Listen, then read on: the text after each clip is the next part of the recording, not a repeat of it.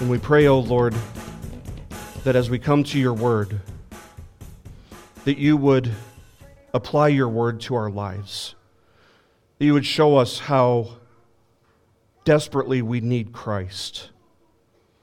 We pray, O Lord, that you would feed us.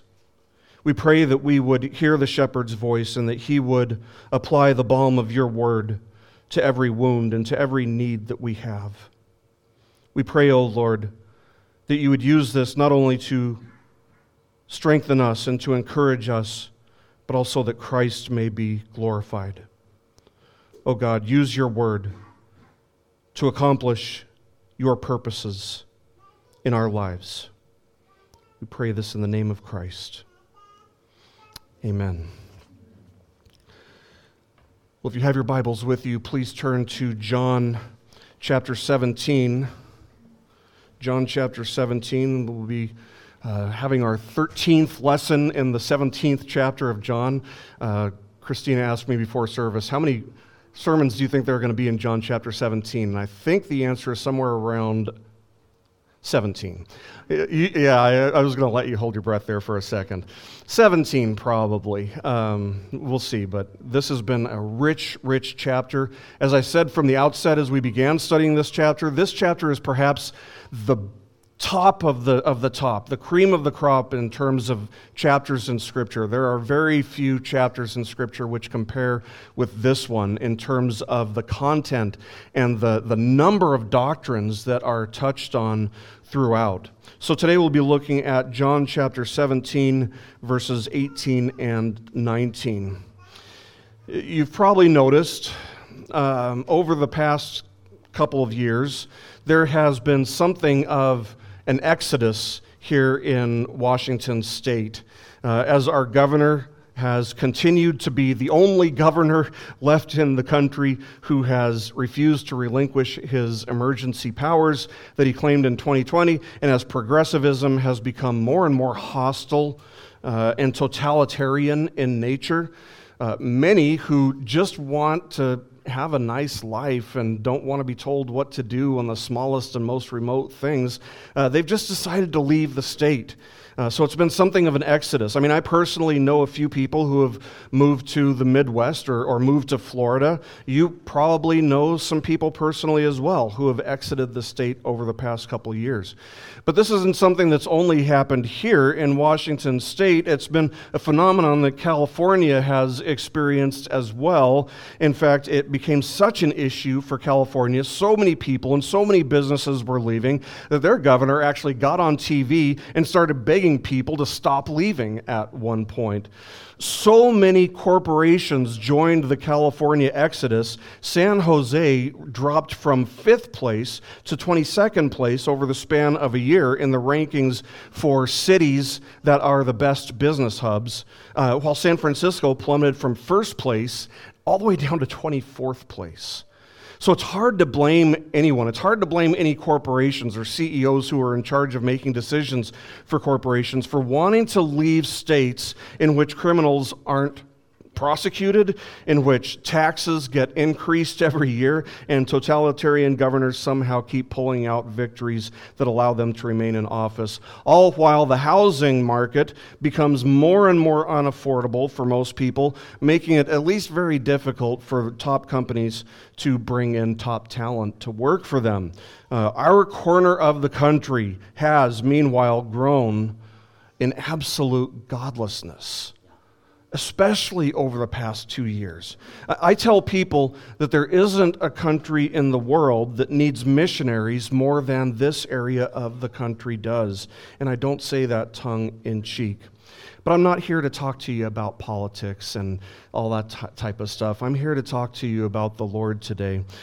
As Christians, we're also tempted to do what we've seen people do over the past couple years. We're tempted to have an exodus. We're tempted to at least retreat from the culture around us. It would be so much easier. It would save us from so much heartache. It would save us from so much humiliation, maybe, wouldn't it, if we just withdrew from the culture as much as possible?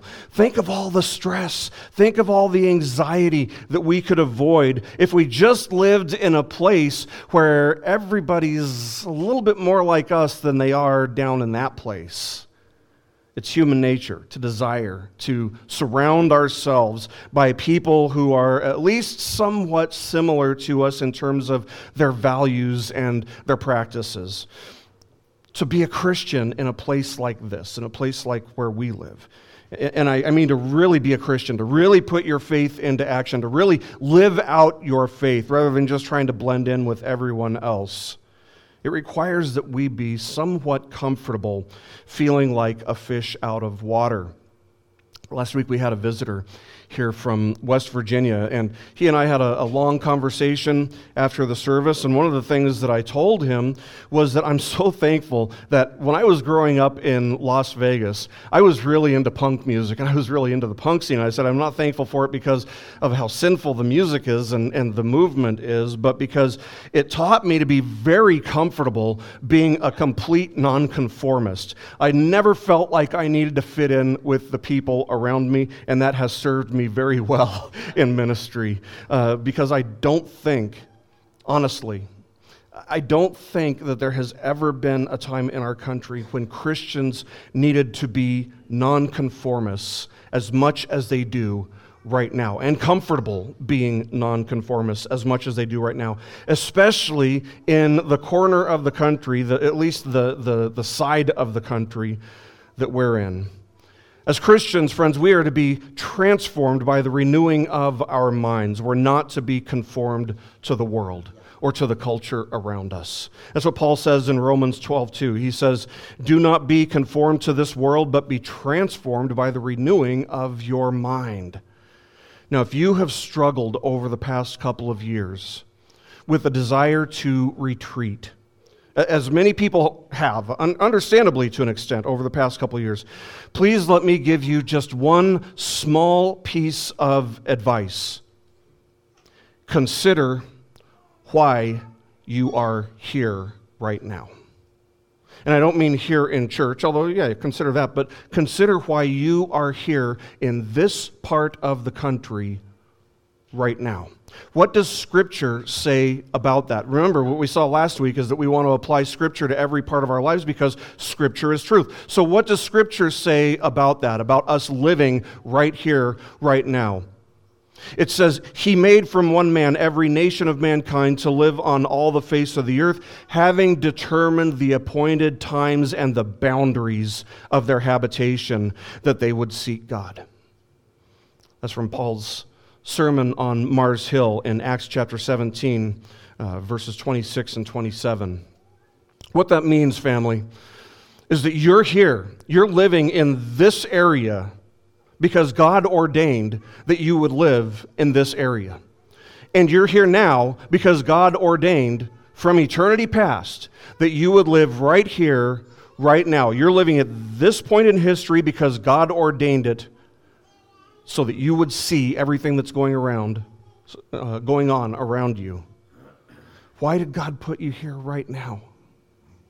First, that you would seek God, which I trust you have, especially if you're here today. But secondly, you're here in order that through your testimony, through your sharing of the gospel, through your lives, through your spoken words, that you would serve as a means of people coming to know and believe in a saving sense, the Lord Jesus Christ.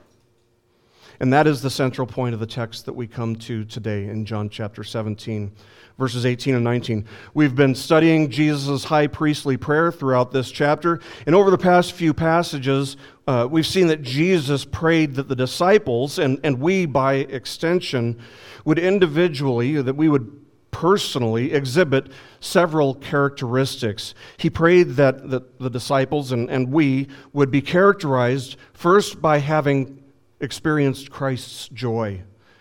Secondly, by having holiness. Third, by being a people who love the truth, who are sanctified in the truth, who love and live by the truth of the Scriptures. These are all things that we will have in fullness one day. Amen? When we're in glory, we're going to have all those things, and there's not going to be any kind of inclination to have less than the fullness of those things one day. And what a glorious day that will be. We look forward to that day.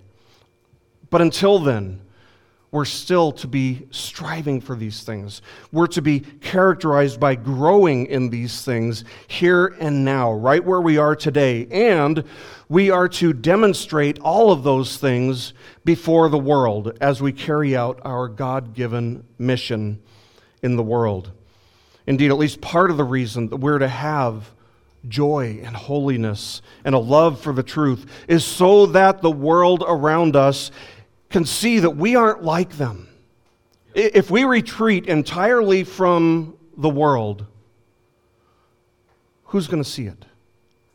And how will they see it? Who will tell them about Christ? Who will shine light in the darkness if we retreat from the culture? We are here in the world, but not of it, for the purpose of demonstrating these qualities as we infuse the gospel into the world, but without being infused by worldliness ourselves. And so Jesus prays this as we come to our passage today in verses 18 and 19. Jesus prays, "As you sent me into the world, I also have sent them into the world. For their sakes I sanctify myself, that they themselves also may be sanctified in truth." Pretty straightforward. But that's not the end of the sermon. The words are simple. It's not difficult for us to understand exactly what Jesus is saying here, but they are difficult to apply to our lives if we're being honest. But it starts with this. It starts with understanding that Christ was sent. By whom? By the Father. Now, this is something that we've seen over and over again throughout John's gospel testimony. In John chapter 3, verse 34, Jesus, referring to himself, said, "He whom God has sent speaks the words of God." In chapter 4, verse 34, he said, "My food is to do the will of him who sent me." In chapter 5, verse 23, he said, "He who does not honor the Son does not honor the Father who sent him." So Jesus was sent, and Jesus has attested to this. Paul wrote this as well. He said to the Galatians, "But when the fullness of the time came, God sent forth his Son, born of a woman, born under the law." That's from Galatians 4:4. So Christ was sent. He was commissioned by the Father. From where? From heaven, where he dwells in eternity. To go where? To take on flesh and to come into the world. He was, you might say, on a mission sent from heaven. We refer to this as the incarnation of Christ. That's probably the most common way to refer to it, but it's also referred to as the condescension of Christ, or you might even call it the humiliation of Christ. These phrases are a little bit more descriptive than the phrase, the incarnation of Christ, because they remind us that Christ temporarily took on this lower status by taking on flesh. That's why we call it the condescension of Christ. We call it the humiliation of Christ because he would be hated, he would be scorned, he would be rejected and despised by the world. He would even be crucified. As the King of all creation, that's a humiliation. But he accepted the mission nevertheless. He was sent by the Father from heaven into the world, and he came willfully. Parallel to Christ's mission, then, we must see, is our mission. As you sent me into the world, in other words, in the same way that you sent me, just like you sent me into the world, I have also sent them into the world. Do you see how these two clauses are parallel to one another? Same words, just different objects. Now, the purposes are different. The purposes for which Christ and his people are sent obviously differs. The purpose of Christ taking on flesh and coming into the world was that he may live a sinless life, a perfectly sinless life, and be the only one who has ever done that in order that he may offer himself as a propitiation, as an atonement for sin on behalf of all who believe in him. And our purpose is completely different. We are to sacrifice our lives in a sense, but not in the way that Christ did, not for the purpose that Christ did. Our purpose is to sacrifice our lives in the sense that we go and we live for the mission that Christ has given us. We go and we tell the world that there is no name under heaven that has been given among men by which we must be saved. Jesus only. Jesus is the means of salvation and the only means. So the characteristic that we're talking about here, the thing that should characterize the church as it relates to the disciples and to us, is mission. Mission. We should be characterized by joy, holiness, truth, and mission. This is why Christ left us in the world. He went to the Father. He didn't take the disciples with him. Why? Because he sent them into the world. Because there is a mission to fulfill. Christ left the disciples and the church on earth because he not only ordained who would be saved, but he also ordained how they would be saved. And how would people be saved? By his people preaching the good news of salvation in Christ. He has not only ordained the ends, but he has also ordained the means to the ends that he has ordained. And the way his people throughout the church age would be saved is by the preaching, the sharing, the proclamation of the gospel. Now, what some Christians try to do is they'll say, well, Francis of Assisi said, preach the gospel at all times, use words if necessary, so I'll just try to let my life speak for itself, which is one of the dumbest quotes of all time, to be honest. Your life might look, and it should look, very different from the world. And so that should speak to the world in one sense. But there's also no action that you can perform that communicates the idea that one must repent of their sins and believe on the Lord Jesus Christ, aside from using words. Now that can be spoken words. It can be written words in a book, for example, or for maybe people who can't hear, using sign language. It's specifically giving a message. It's not just some vague, ambiguous action that you do and somebody's like, oh, so God sent his only son so that all who believe in him, there's no action that communicates that. Words communicate that. Words have to be used. The idea, you may have heard me say this before, but the idea that we can preach the gospel with our lives and therefore be faithful to our God-given mission is as ridiculous as asking somebody, hey, give me your phone number, but don't use numbers. Can't be done. There is specific information that people need to have communicated to them. Each of us needs to know that if we are Christians, we are also missionaries. Let me say that again. If you are a Christian, you are also a missionary. And there are no exceptions. It doesn't matter how old you are. It doesn't matter how young you are. It doesn't matter how rich you are or how poor you are. It doesn't matter. If you are a Christian, you are a missionary because you have been sent by Christ. Every Christian is a missionary because every Christian has been sent into the world. You see what Jesus said? As you sent me into the world, I have also sent them into the world. Now some would say, well, that's only referring to the disciples. Okay, let's go to Matthew chapter 28 then. The Great Commission is for everybody.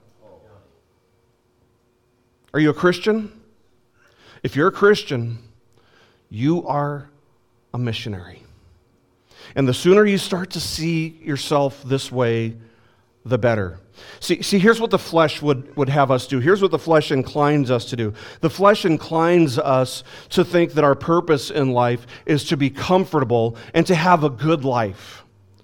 And for the person who isn't a Christian, by all means, be comfortable, have a good life, because this sin-filled world is the closest thing that the pagan, that the unregenerate will ever come to experiencing heaven if they continue to refuse to yield their lives in faith to the Lord Jesus Christ. So this is what we expect from the world, right? That's all they have to live for. So, okay, if you're unregenerate, you're not a missionary, so go ahead, move to a place where you'll be happy and comfortable and have a good life by all means. But if you're a Christian, you are a missionary, and your purpose is not, first and foremost, to be comfortable and to have a good life. Your purpose isn't to serve yourself. It's to serve Christ and to be faithful to the mission that He has given to the church. Now, let's be really sure that we're very clear about this. Christ has given us a mission, has He not? Christ Himself has sent you, hasn't He? And where? Or to whom has He sent you? To the world. And this is where it becomes difficult to apply this passage to our lives, even though it's not at all difficult to understand what Jesus says. Because what we're talking about here is going to a people who hate Jesus and have done nothing throughout their entire lives from the second that they were conceived except despise and rebel against Christ their entire lives.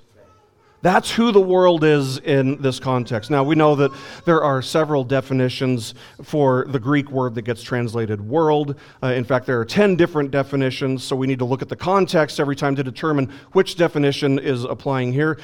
You need to know, I need you to be clear on this, that this word doesn't refer to going into the world as in going to the countryside and withdrawing away from human civilization. Now, sometimes the word can mean that. It can mean going out into the earth. But that's not what it means here. Because Christ wasn't sent into the countryside. He was sent into the world. He was sent into hostile territory among sinners. Your mission is life. Your mission in life is not to go to a peaceful part of the earth. It just means that before any other vocation, before any other calling that you have, you are a missionary to the unregenerate, to the lost.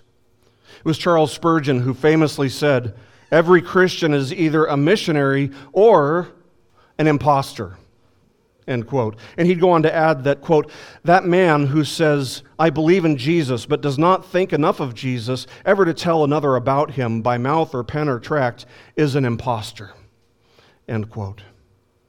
Now, this doesn't have to be difficult. Sharing the gospel doesn't have to be difficult. We tend to make it difficult. We tend to overcomplicate things. But if you think about it, we naturally talk to people. We naturally want to tell people that we know about the things that we love and the things that we like, don't we? I mean, that's why we have apps where we can leave reviews for a business. It's why search engines have a place for consumers to leave reviews for businesses that they've patronized. It's why when you buy something on an enormous e-commerce website, you might scroll through all the reviews first just to see what people's experiences with that thing were. And the reason that they leave those reviews is because people naturally like to talk about their experiences, things that they like or things that they dislike. So why would it be any different with Jesus? Why would it be any different with the gospel? If Christ is my greatest love, as He should be, and say I've got a friend who wants nothing to do with me because he can't stand Jesus. Well, now I'm in a situation where I have to pick and choose. And I have to go with Jesus. Obedience to Christ would compel me to urge that friend to reconsider their hatred of Jesus and to evaluate their spiritual status in light of what Scripture says. What are you going to do when you stand before God someday, friend? What are you going to do when He judges you for everything that you have done in your entire life? Reconsider, please.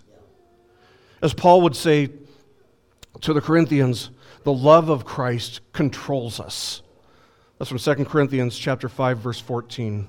Now that can also be translated as the love of Christ constrains us or compels us. When he says that, is Paul saying that Christ's love for us compels us, or that our love for Him compels us? It's a trick question because it can actually mean either one. It's kind of a double entendre, if you would. So the question that I have before you is this: does the love of Christ constrain you? Does the love of Christ control you or compel you? Does it draw you to take action, to do certain things? Now, I think if we're being honest, the best answer that any of us can possibly give is, yes, it constrains me or controls me to a certain extent. Okay, we get it. What gets in the way of Christ's love compelling us? Sin does. And we all sin, right? But friends, if the love of Christ is not compelling you to share the gospel, you have to repent. You have to repent. Learn to see yourself as a missionary. The only thing that will prevent the love of Christ from compelling you to share the gospel is sin. See, what we tend to do, just naturally, we all have a flesh nature. We all sin. And so what we tend to do, what the flesh inclines us to do, is just withdraw from the world. We hate what we see, and rightfully so. We should hate what we see in the world, especially in a culture like ours where we see that God's judgment is surely upon us. Yes, we should hate what we see. We know that the world hates us because the world hates Jesus. And so what ends up happening is we end up withdrawing and finding a community of people who are more like us to spend our time with. This is just called the principle of homogeneity. It just means that we like being around people who like us and who are like us. But being a missionary necessarily entails having a willingness to do things that you're uncomfortable with, to leave, to step outside of our comfort zones. When I went on a mission to Moldova in the summer of 2005, following my first year at seminary, man, I had no idea what I was in for. But I knew this. I knew that I was going to be put outside of my comfort zone. I just didn't care. I had no idea that we would be walking everywhere we went rather than taking a car. That was very uncomfortable. I had no idea that at one point I'd have to go 9 days without taking a shower. And let me tell you, my fellow missionaries hated that more than I did, since I have no sense of smell. I also had no idea that that's where I would first experience the calling to a preaching ministry. The guy who was in charge of the mission organization in Moldova told me on day one, "You're the seminary guy, so you're going to do all the preaching." I hadn't even taken a preaching class yet. I had never preached anything in my entire life up to that point, and I had always hated public speaking. But it was there, way outside of my comfort zone, that I found a love for preaching, that I found a calling for preaching. See, being a missionary means having a willingness to get outside of your comfort zone and knowing that that's just part of the way it works. It's good to have church family that you can gather regularly with, that you can speak to on a regular basis, that you can worship with on a regular basis, people with whom we share a common faith. Those should be our closest friendships. There are only a few things that are more important than gathering with the saints, especially on the Lord's Day. But we must avoid withdrawing from the culture around us entirely. So learn to find comfort. Learn to find contentment in trusting God outside of your comfort zone. Now, one objection that somebody somewhere might be thinking of is of how Lot moved to Sodom instead of staying in the promised land with Abraham as he should have. Two things. First of all, Lot was not sent by God into Sodom. That was completely on Lot. Lot was the one who decided to leave Abraham and go into Sodom. It was entirely his decision, and he suffered greatly as a result of that decision, even though he himself was saved. But secondly, the point of the story isn't to stay away from the world. It's to be in the world, but not of it. And Lot not only became far too much like the world, which God rescued him from, by the way, but his wife was of the world. His wife loved the world so much that she was turned into a pillar of salt as a judgment against her.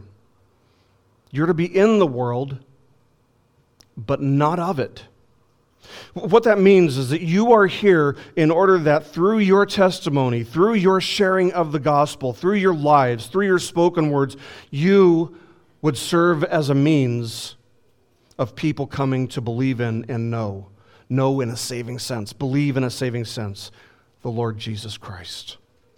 We are here in the world, but not of it, for the purpose of spreading the gospel into the world without having worldliness spread into us ourselves.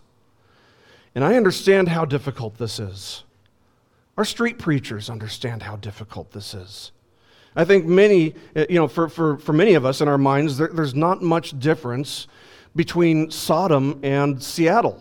In fact, maybe Seattle's worse than Sodom was. I mean, I'm serious. Maybe it's worse. It's possible. I don't know. I didn't live in Sodom, thankfully. But there's no question that this area of the country, spiritually speaking, is a very, very dark place, and that it is only getting darker. When we think that it can't get any darker, they prove us wrong every time. In some parts of our country, you can still go to church on Sunday, and people won't think too much about it. But up here, if you go to church, and if you actually, abide by what Scripture says, or if you actually believe that we're instructed to observe the Sabbath and keep it holy as the fourth commandment instructs, people here will immediately assume that there is something seriously wrong with you because humanity is supposed to be making progress, and that's an old road.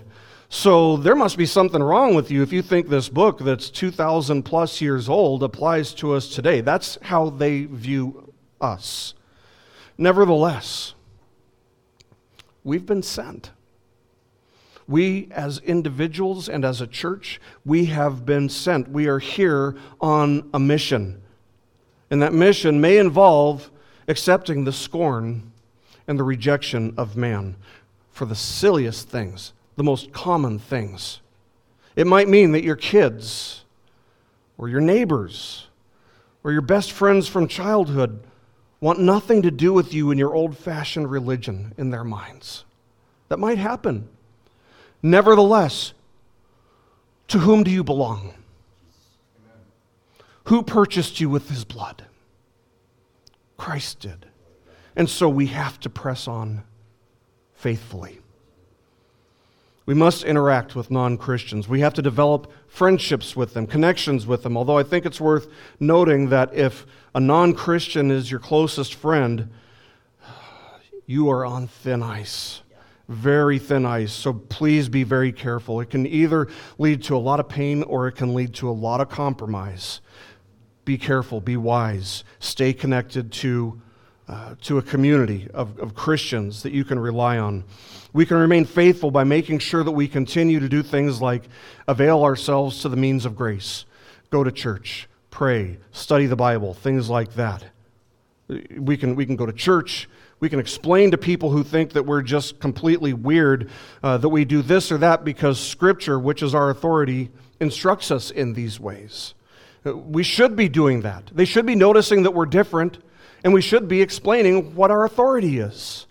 We should be inviting non-Christians to church. We should be inviting them to our midweek studies. We should be inviting them to come over to our places and to read and study the Bible with us, and so on and so forth. The list just goes on and on. There are all kinds of ways to share the gospel with people, all sorts of opportunities that we should be talking to people about. All of this is to say that we should not only share the good news of Christ, but we must go into the world as he did. As he did. See, there's more than one parallel here. We saw the first one. Christ was sent into the world, and he sends us into the world. But the second one is found in verse 19. He was set apart. He was sanctified for the work, for the purposes of God. That is, he was not only in accordance with Scripture, holy in that sense, but he was set apart. Why? Look what he says in verse 19. He says, that they themselves may also be sanctified in truth. So in the words of James Montgomery Boyce, quote, the point here is that we are to be as Christ as we go into the world. He goes on to say, in other words, we are to be in our mission as Jesus was in his mission. We are to be like the one whom we are presenting. End quote. Now maybe this is part of our apprehension. Maybe this is part of why we want to withdraw from the culture instead of engaging, because we realize that we're hypocrites.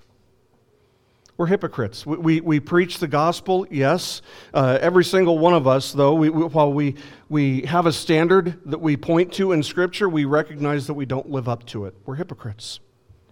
And that makes it very difficult for us to find comfort presenting the gospel while we know that we ourselves fall short. We know that we're called to be sanctified, and yet we remain sinners. James Boyce tells a story of a woman who developed a new weight loss program called Weight Right before Weight Watchers became a thing.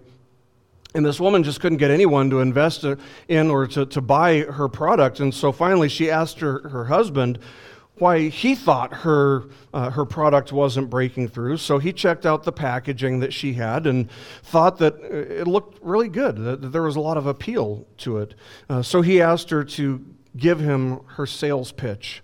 And when she did, he thought that was fine as well. It was great. It was enthusiastic. It was filled with good information and statistics. Finally, he asked to see the brochures, and while he did, he said, "Oh." And when asked why he said, "Oh," that way, he responded by asking, "Shall I be polite or truthful?" Husbands, this is where you run, by the way. She said, "Truthful." And so he said, "Well, dear, you look like the picture before, not the picture after." Now, husbands, this is not a lesson in how to speak to your wives or how to love your wives. Remember that the fish that doesn't open his mouth doesn't get snared by the hook, right?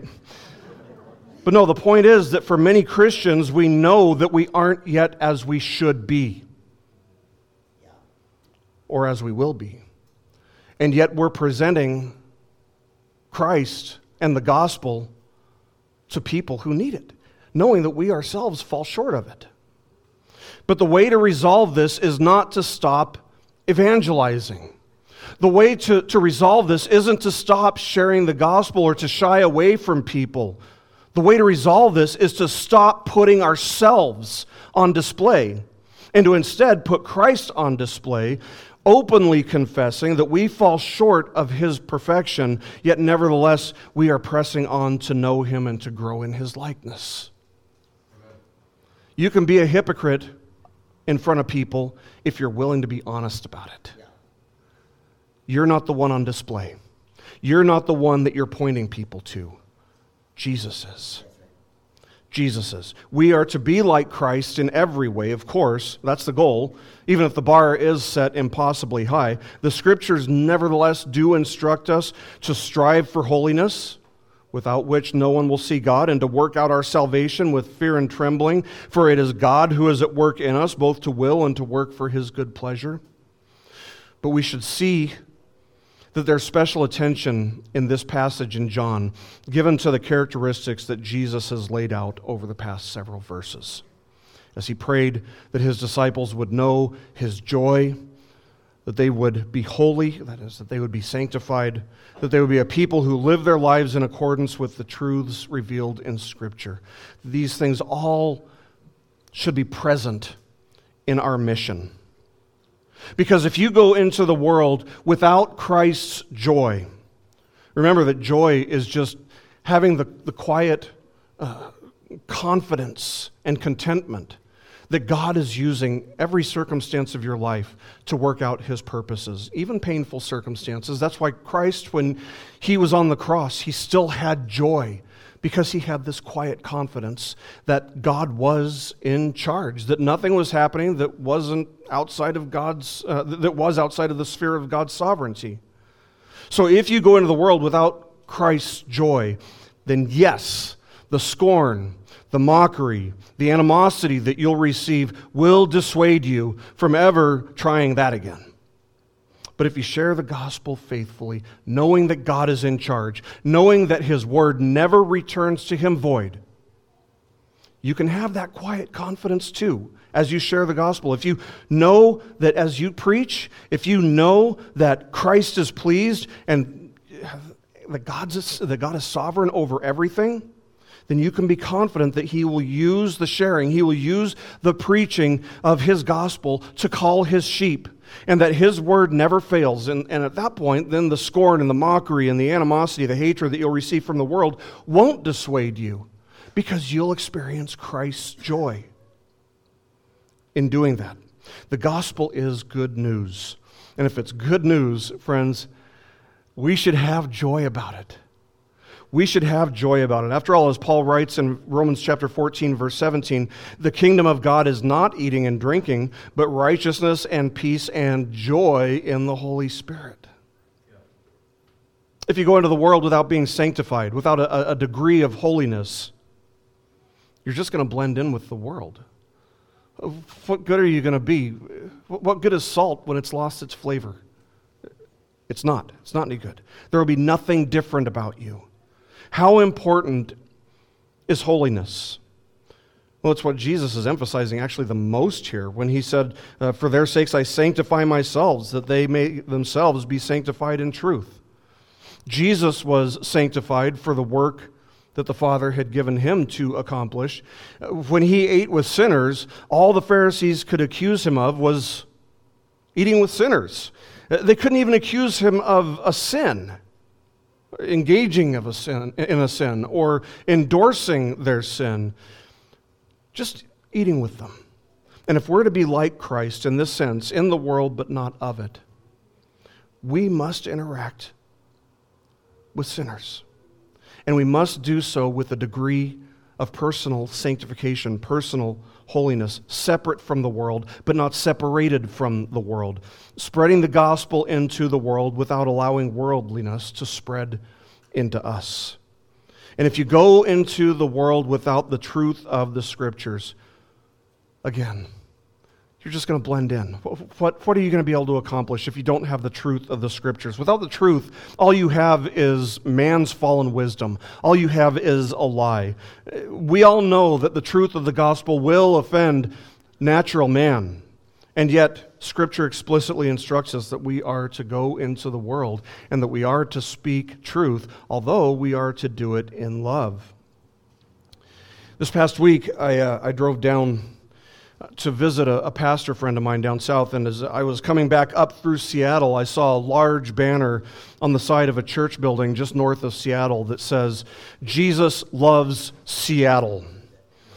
Now, I had a few thoughts about that I thought were relevant to this text. First of all, it's true, at least in one sense. After all, Jesus hasn't brought down fire from heaven on Seattle. He hasn't unleashed His wrath completely on Seattle.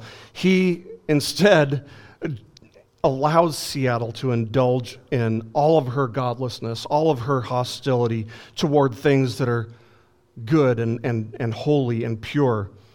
But that isn't driven by His love. That is the type of judgment that we see in Romans 1, where God hands sinners over to their sin so that they are just consumed by it, which is exactly what we see in Seattle. My second thought was that I couldn't imagine someone hanging a large banner in Sodom which read, "Jesus loves Sodom." The first century church would never, ever have put up a sign that says, "Jesus loves Rome." Both of those would have been entirely both inappropriate and ineffective means of reaching out to those cities who would have just thought to themselves, as the majority of Seattle does as they drive by this sign, "Oh, Jesus loves Seattle. That's good because I love Seattle too. I love me too." Third, a banner that says Jesus loves Seattle isn't speaking the truth. And so it certainly isn't speaking the truth in love. Just like going up to someone and saying, "Jesus loves you," isn't speaking the truth in love unless they're a Christian. "Jesus loves you" isn't the gospel. And the last thing that we want to do is give people a sense that they're okay with God right where they are by telling them that. The last thing we want to do is tell people who are on the broad road that leads to destruction that they're good right where they are. that Jesus loves them, when the loving thing to do would be to tell them that they are on the broad road that leads to destruction. And best case scenario, they will be among those who hear from Jesus on the last day, "Away from me, depart from me, I never knew you." When we should be saying, when we should be giving them the message that all who repent and all who believe in Jesus, all who call upon the name of the Lord will be saved. That's what they need to hear. Now, what we can say with confidence is that Jesus isn't done with Seattle. Praise the Lord. Jesus is not done with Seattle. That is 100% true. Our street preachers go down to Seattle. That's proof. He's not done with Seattle.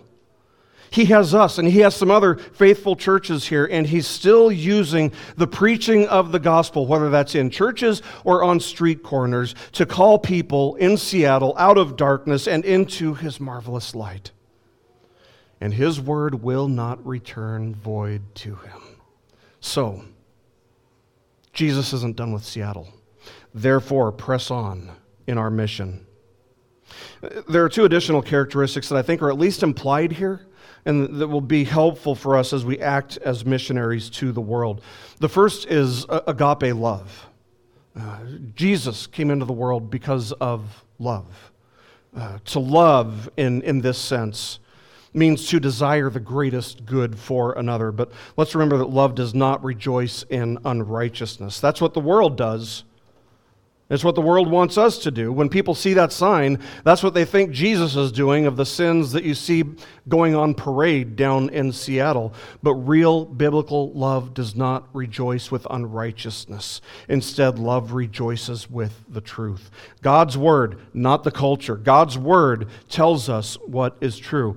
Paul defines this word, love, for us in 1 Corinthians chapter 13, verses 4-7, where he writes, "Love is patient, love is kind and is not jealous, love does not brag and is not arrogant, does not act unbecomingly." In other words, you can't be like these things when you're on a mission.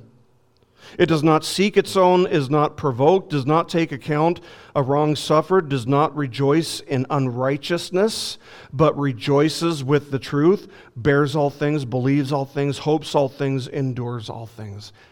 In a nutshell, there's agape love for you. Without this kind of love for the lost, what are we going to sound like to them? Paul actually tells us in verse 1 of chapter 13 of 1 Corinthians. He says, we'll sound like a noisy gong or a clanging cymbal if you go as a missionary without love. And the final characteristic that I think is implied or that's useful for us as we go into the world, if we're to go as Christ went into the world, is compassion. Don't hate the people who are slaves to sin. Feel compassion for them. Matthew tells us that when Jesus looked upon the masses of people who had come to have him minister to them, he says in Matthew 9:36, he felt compassion for them because they were distressed and dispirited like sheep without a shepherd. Friends, if you go into the world without joy, holiness, truth, a sense of mission, agape love, and compassion, then the world's scorn very well could cause you to become jaded. But if we go out into the world with these things, the world will notice. We will be completely different from the world, and they will notice. The Lord Jesus is building his church just as he promised, and the gates of hell will never prevail against it. The picture there is not of the world trying to get in, or of hell trying to get into the church, but of church going into the world to rescue sinners by preaching the gospel. And the means of salvation, the means that God has ordained to this end, is sending his people into the world with the only message, the only truly good news of redemption and reconciliation with God by grace alone, through faith alone, in Christ alone. We are here in the world, but we're not to be of it, for the purpose of spreading the gospel into the world without having worldliness spread into us ourselves. May God fill us, therefore, with joy with holiness, with truth, with love, and with compassion as we go. And may He grant us the grace and personal conviction to devote ourselves to this cause, to this mission, to faithfully following it above every other calling in life, for the glory of Christ. Let's pray.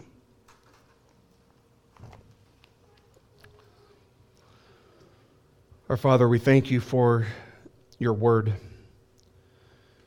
And Lord, we thank you even for the times when your word confronts us, when your word convicts us, when your word instructs us to do things that we are prone not to do things that we're uncomfortable doing.